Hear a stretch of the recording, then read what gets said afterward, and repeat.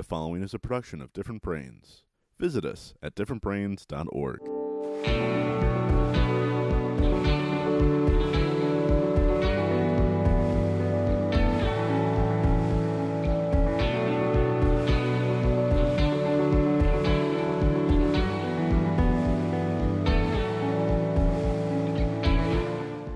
Hi, and welcome to Spectrumly Speaking. I'm Becca Laurie, your house Aspie, and maybe your favorite notebook and possibly your favorite pen. And I'm joined here by Dr. Kate Cody. I'm a licensed clinical psychologist who practices in New York City. I work with kids through adults on the autism spectrum, offering therapy and evaluation services, and I supervise and train graduate students and postdocs, so we have more clinicians who can support this community. How you doing, Becca? I'm doing all right. I'm a little, things are a little crazy in my house right now, so I'm going to pre-apologize if you hear my dogs. We're fostering a third puppy right now. Aww. Yeah, so he's a little, Schnauzer mix. He's about penny size and everything. He's super sweet, but he had an injury to his leg, so that was never taken care of. So we're doing the medical side with him, and then we're going to send him out for adoption. It's my first foster, and I'm really excited, but it's exhausting. 3 dogs is exhausting. Puppies are exhausting. Well, if my baby was allowed to interject in a previous episode, I don't see why the dogs can't. Well, yeah. So today, I'm excited about our guest. Our guest is Kimberly Spire-O. Kimberly is an attorney in private practice. Ms. Spire-O received a JD from Hofstra School of Law and a BS in Industrial and Labor Relations from Cornell University. Her practice focuses on special education law and advocacy and disability law, representing clients throughout Florida. Prior to starting her law practice, Ms. Spire-O was legal editor for LRP Publications Reporters, bulletins and treatises involving disability law. She has also worked as a mediator, as a congressional caseworker, as donor relations officer for the Harvard School of Public Health, and as a grant writer and consultant for numerous nonprofit organizations. Ms. Spire-O has firsthand knowledge of disabilities as an individual with seizure and autoimmune disorders, and as a mother of a twice exceptional child. Welcome to the show, Kimberly. Thank you very much. I'm very excited to be here. We're excited to have you. As we begin all our interviews, can you tell us how you first became involved with the autism community? I unknowingly became a member of the autism community when my son was born, and it took quite a few years before coming to the realization that he has Asperger's. And then I became involved in advocating for the community even before I realized that that was the correct diagnosis for him. When I started to work, try to help him have his needs met within the school system. After doing that for a couple of years, his doctors and a number of other parents approached me and said that because I'd had to do a lot of research and figure out what the rights were and what the correct interventions were for different things, maybe I should pursue advocating for others. And as I started working with all different kinds of students with different types of disabilities, I realized and recognized a lot of the traits of ASD within my own son and also within myself and his father. I read the book Neurotribes, which I highly recommend, which kind of indicates that a lot of parents of children on the spectrum have some of the traits and may not have been diagnosed or may not be clinically diagnosable, but have some of the similar traits.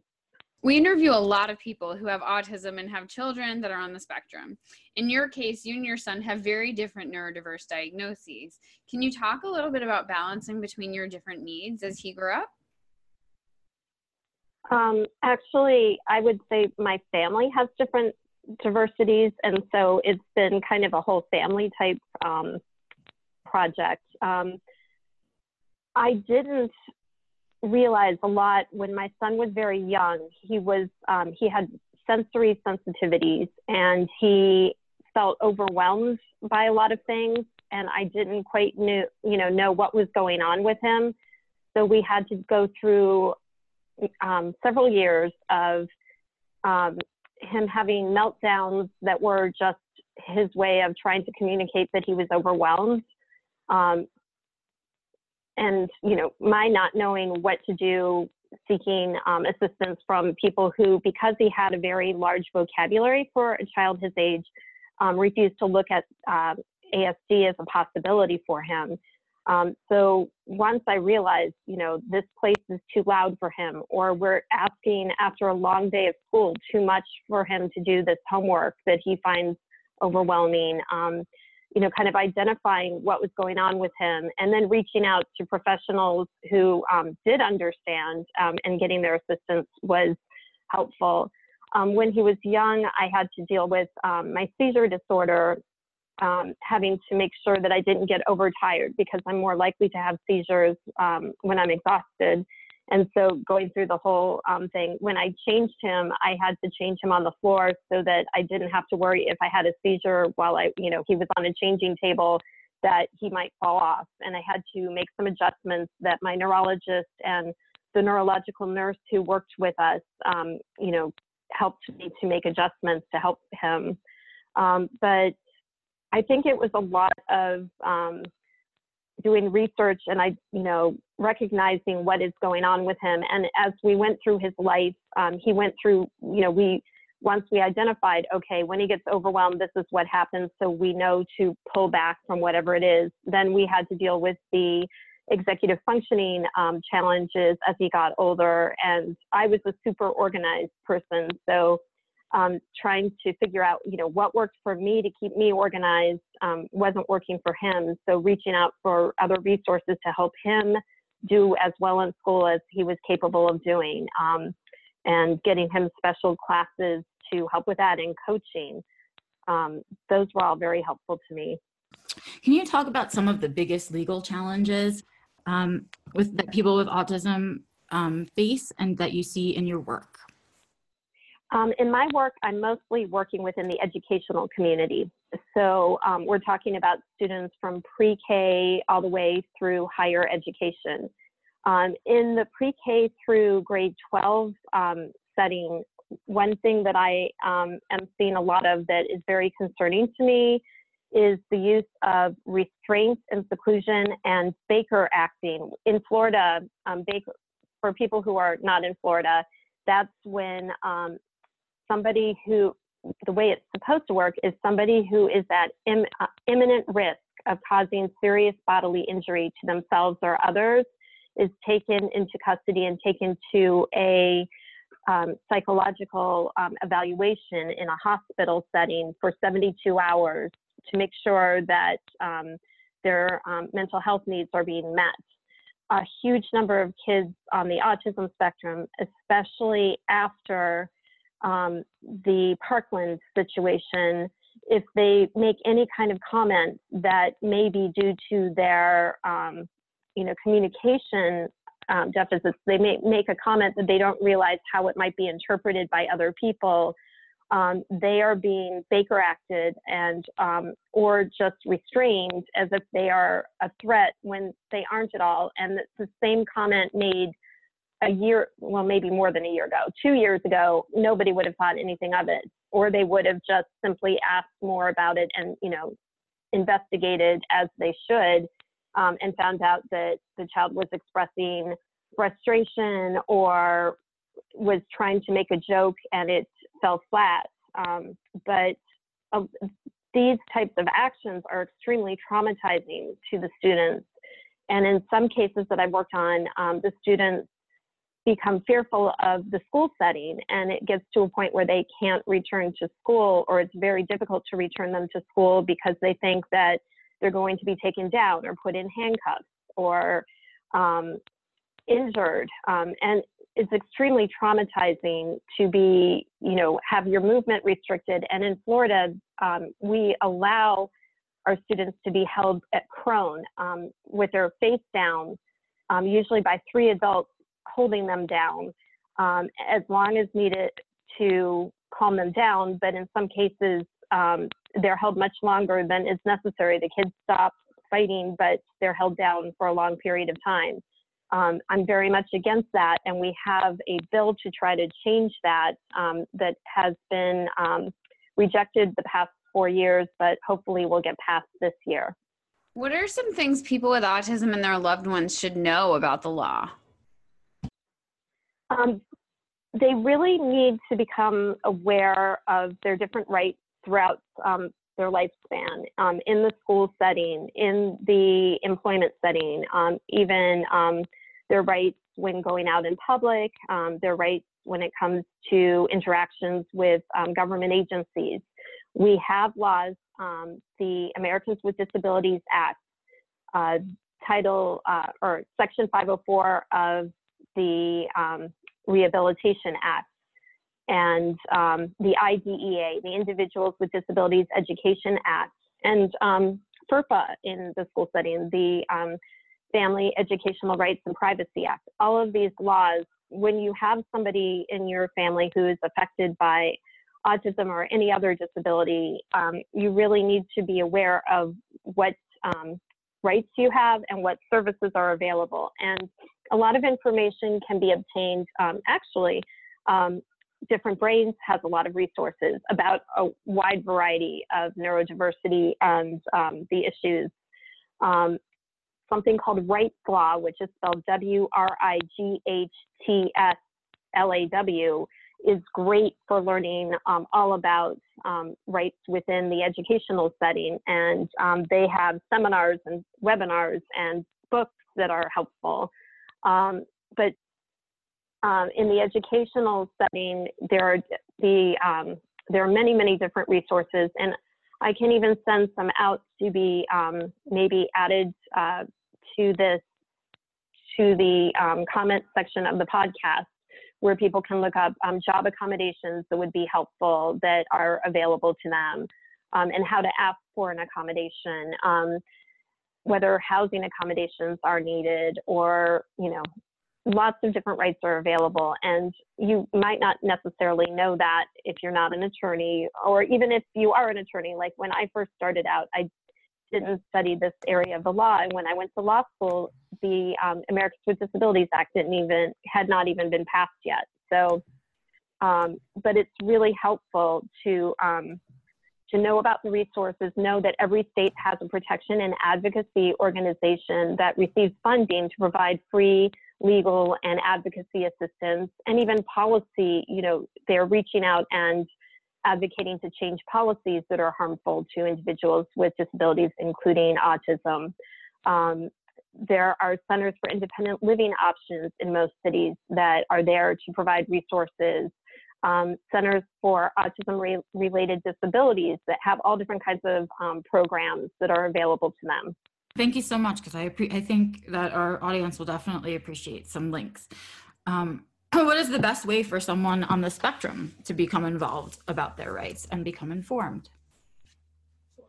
If they're younger and they're still in the school system, I think it can be really helpful, although I know it's very hard for them, for a lot of them, to participate in their IEP or 504 meetings, to learn self-advocacy, because whatever they're going on to later in life, once they pass the age of 18, it's kind of expected that they're going to be able to speak for themselves and be able to identify what they need and be able to ask for it.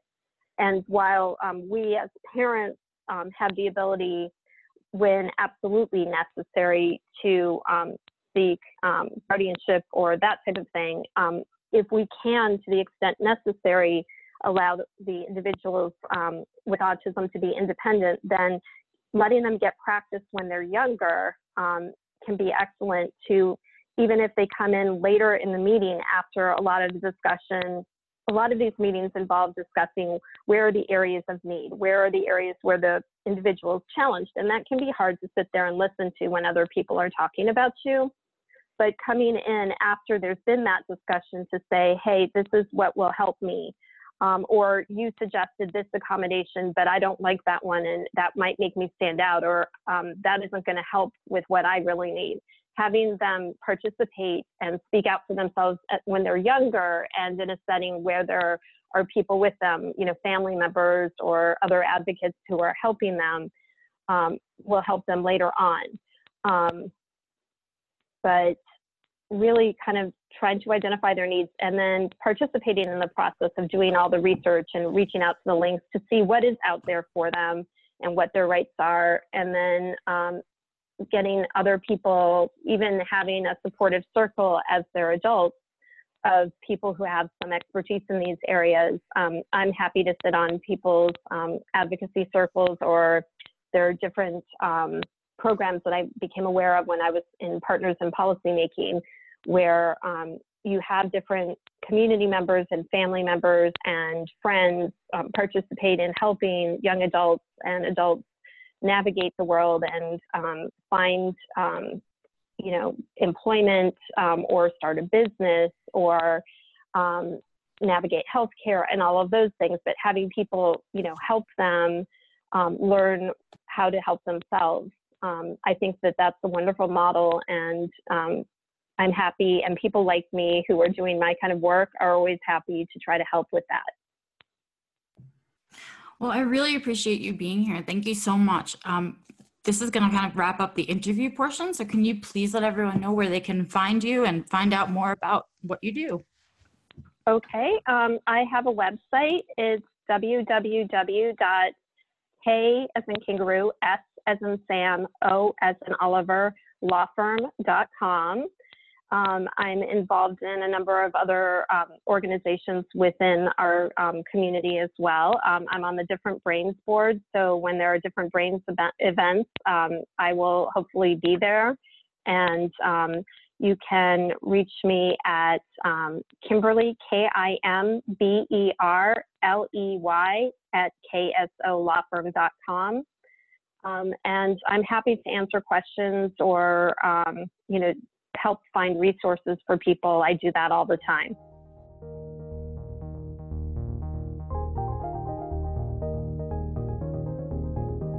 I think we're going to move on to the segment now. We're going to have a little conversation about what it is that you've been specializing in, which is the issue of using restraints and how to know the law, if the law should get involved if it happens to you.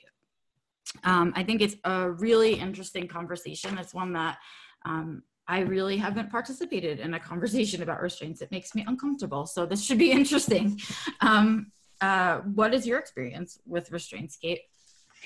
So it's interesting. I have only ever received partial training in, I wouldn't even call it restraints, but in like physical responses, I guess would be the best way to put it. And that was when I was actually many, many years ago when I was working as an ABA therapist. And that was purely for the purposes of redirecting any like physically impulsive behaviors. I have seen restraints be used in certain educational settings. I've seen them, it's always a question of how necessary are they? And really, the goal should always be that you're protecting, the individual either from themselves or from, inadvertent harm to others. But they're really, it's hard and it's really tricky, and they've always made me uncomfortable as a professional, even when I've seen them used by people who are appropriately trained in using them. It's something I really struggle with. Yeah. It makes me uncomfortable because I of course, for me, I think about what it would feel like for me if I was put into restraints while having a meltdown or some kind of physical response to a challenge. And I know for me, it would probably make it much harder to kind of process through that. So yeah, it makes me uncomfortable to think about and talk about, and I don't agree with them. So I think it's interesting that we still have to think about what we would do, or I have to think about what I would do if I was put in restraints and if I was unlawfully put in restraints. And I think that's sort of where you come in on this, Kimberly. Yeah, well, I can speak more specifically about Florida law, but it's similar to a lot of laws in other states. I know that Maryland has really outlawed prone restraint, and they have switched to a system in a lot of school districts that and there are situations, I understand, where somebody could really hurt themselves or could really hurt someone else, and we need to prevent that from happening. But they have a standing upright restraint program that they've been able to successfully use and completely eliminate prone restraint. Because imagine if you're already heightened and emotional and terrified oftentimes and overwhelmed, being held face down. In some cases, individuals have died from that because they can't breathe, or I have had a lot of kids who were injured with bruising and even bones broken from the restraints being done. And maybe they weren't being done correctly, but if we're going to use them, we have to absolutely be certain that they are. In Florida, although you're supposed to only do it when it's absolutely necessary, I've seen cases where it's done when students are being belligerent. You know, I refuse to do what you tell me, teacher, and then they take them down. And it's horrifying, but it's really hard to do anything about it with the way the law is now. We have laws that require reporting every time a restraint is used on a student with a disability. The school district has to record that and report it to the state. And I know in the local school district where I live, they have a policy that they follow up. They have meetings once a month where they follow up and look at the cases. You will find kids as young as 5 being restrained this way. In fact, most of the cases of restraint are with younger kids. But when you get older kids who are larger, it can be dangerous for everyone involved. We really need to put into place, and the law that is being proposed right now, the bill before the Florida legislature right now, limits it to having used every kind of prevention before they get to that point. It's supposed to be a last resort. They have to, what they really should be doing is recognizing if a student is getting upset or starting to escalate, and follow a behavior plan that is individualized to that student to respond, to help calm them down, to give them a break, or to help them do deep breathing, or get them away from whatever, get them away from activity or too much noise, and have trained practitioners who spend most of their time doing that. I find that a lot of the training that school district employees who are given the ability to perform restraint are given spends an awful lot of time on the restraint process and not enough time on the prevention and how to de-escalate and how to prevent even, having a problem. Yeah.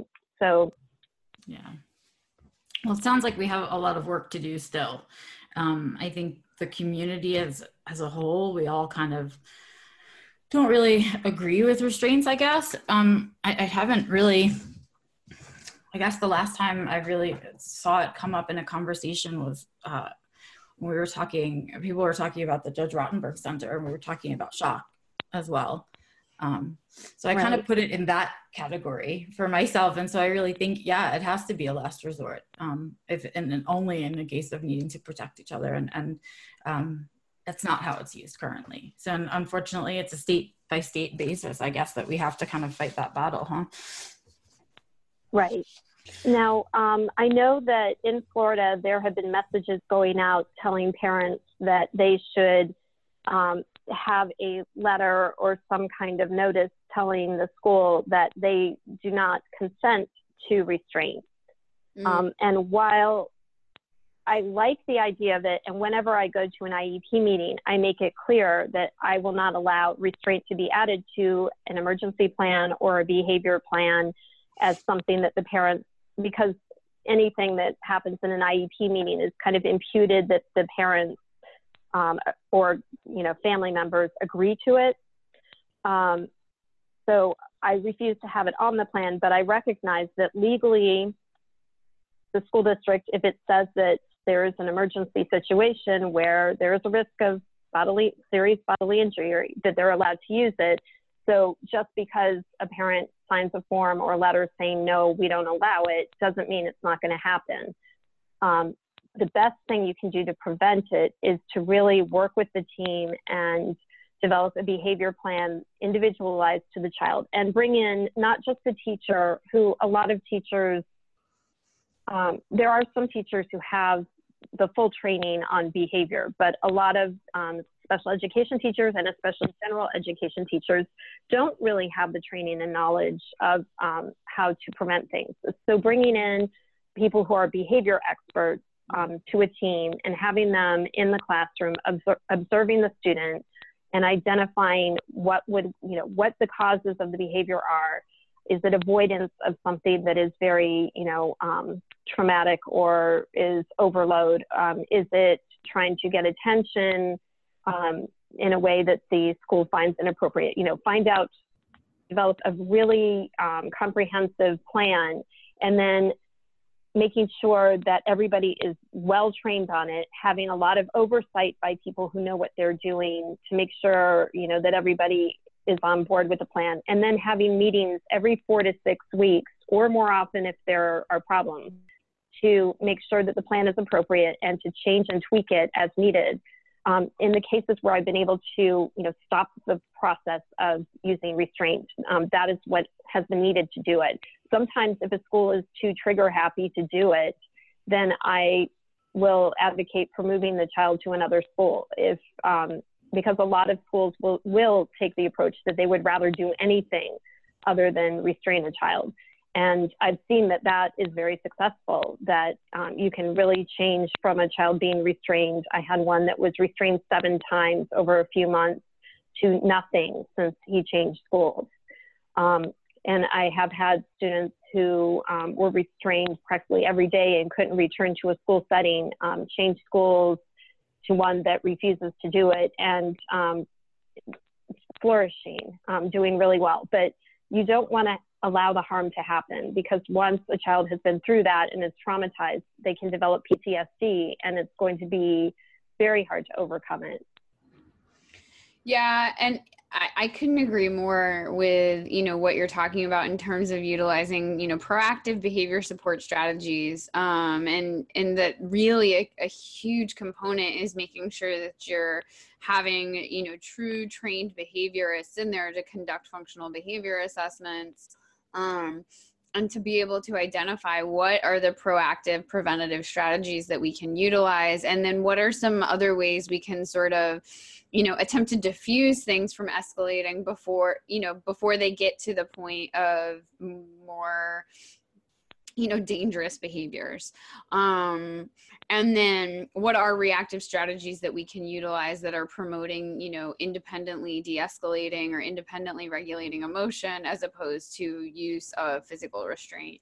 And I know from having consulted in, adult settings for adults with intellectual impairment, that this is, something that came up frequently there. And when you have really effective behaviorists in play, and you can truly have a good behavior intervention plan written, physical restraint becomes less and less and less needed.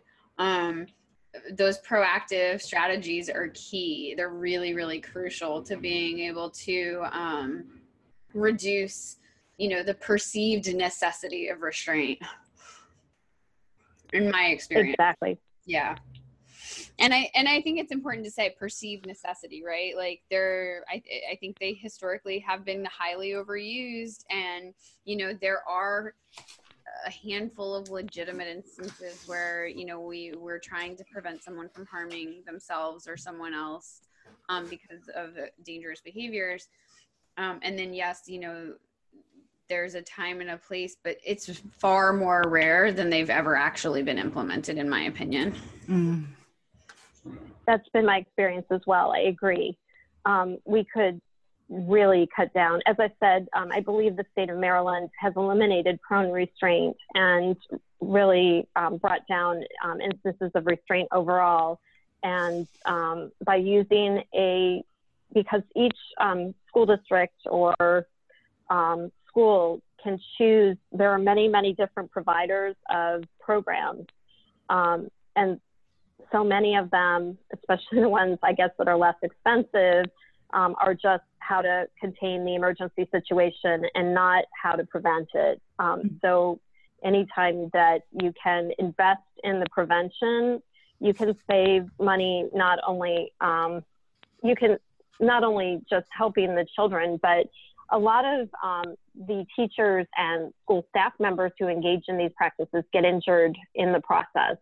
So you have workers' compensation claims and, damage to property and things that could be prevented if you just took, preventative approach, and it would be best for everybody involved. Mm-hmm. I agree. So I think that's the summary point here is proactive strategies, preventative strategies. They are key and crucial and really highlight why having people who truly understand how to assess the function of behavior is really critical, whether that's in home, school, community, other settings, that there are so many tools and strategies that we can use before having to go to the place of restraint. And I guess that's kind of a little highlighted summary point for you guys. Thank you for that. And thank you, Kimberly. Pleasure to have you. Again, it was Kimberly Spire. If you're looking for her, you can find her at KSO Law Firm. And you can, of course, find her through Different Brains website on the board. So that's going to about wrap it up for us today. Be sure and check out differentbrains.org and check out their Twitter and Instagram at diffbrains, or look for them on Facebook. If you're looking for me, you can find me at www.beccalaurie.com, or you can look for me on Facebook, LinkedIn, Instagram, your choice, and now on YouTube. Yay! And you can find Walter on Instagram at Sir Walter Underfoot. If you're looking for me, I can be found at www.spectrumpsychservices.com or via email, which is drcody@spectrumpsychservices.com. Please be sure to subscribe and rate us on iTunes, and don't hesitate to send questions to spectrumlyspeaking@gmail.com. And let's keep the conversation going.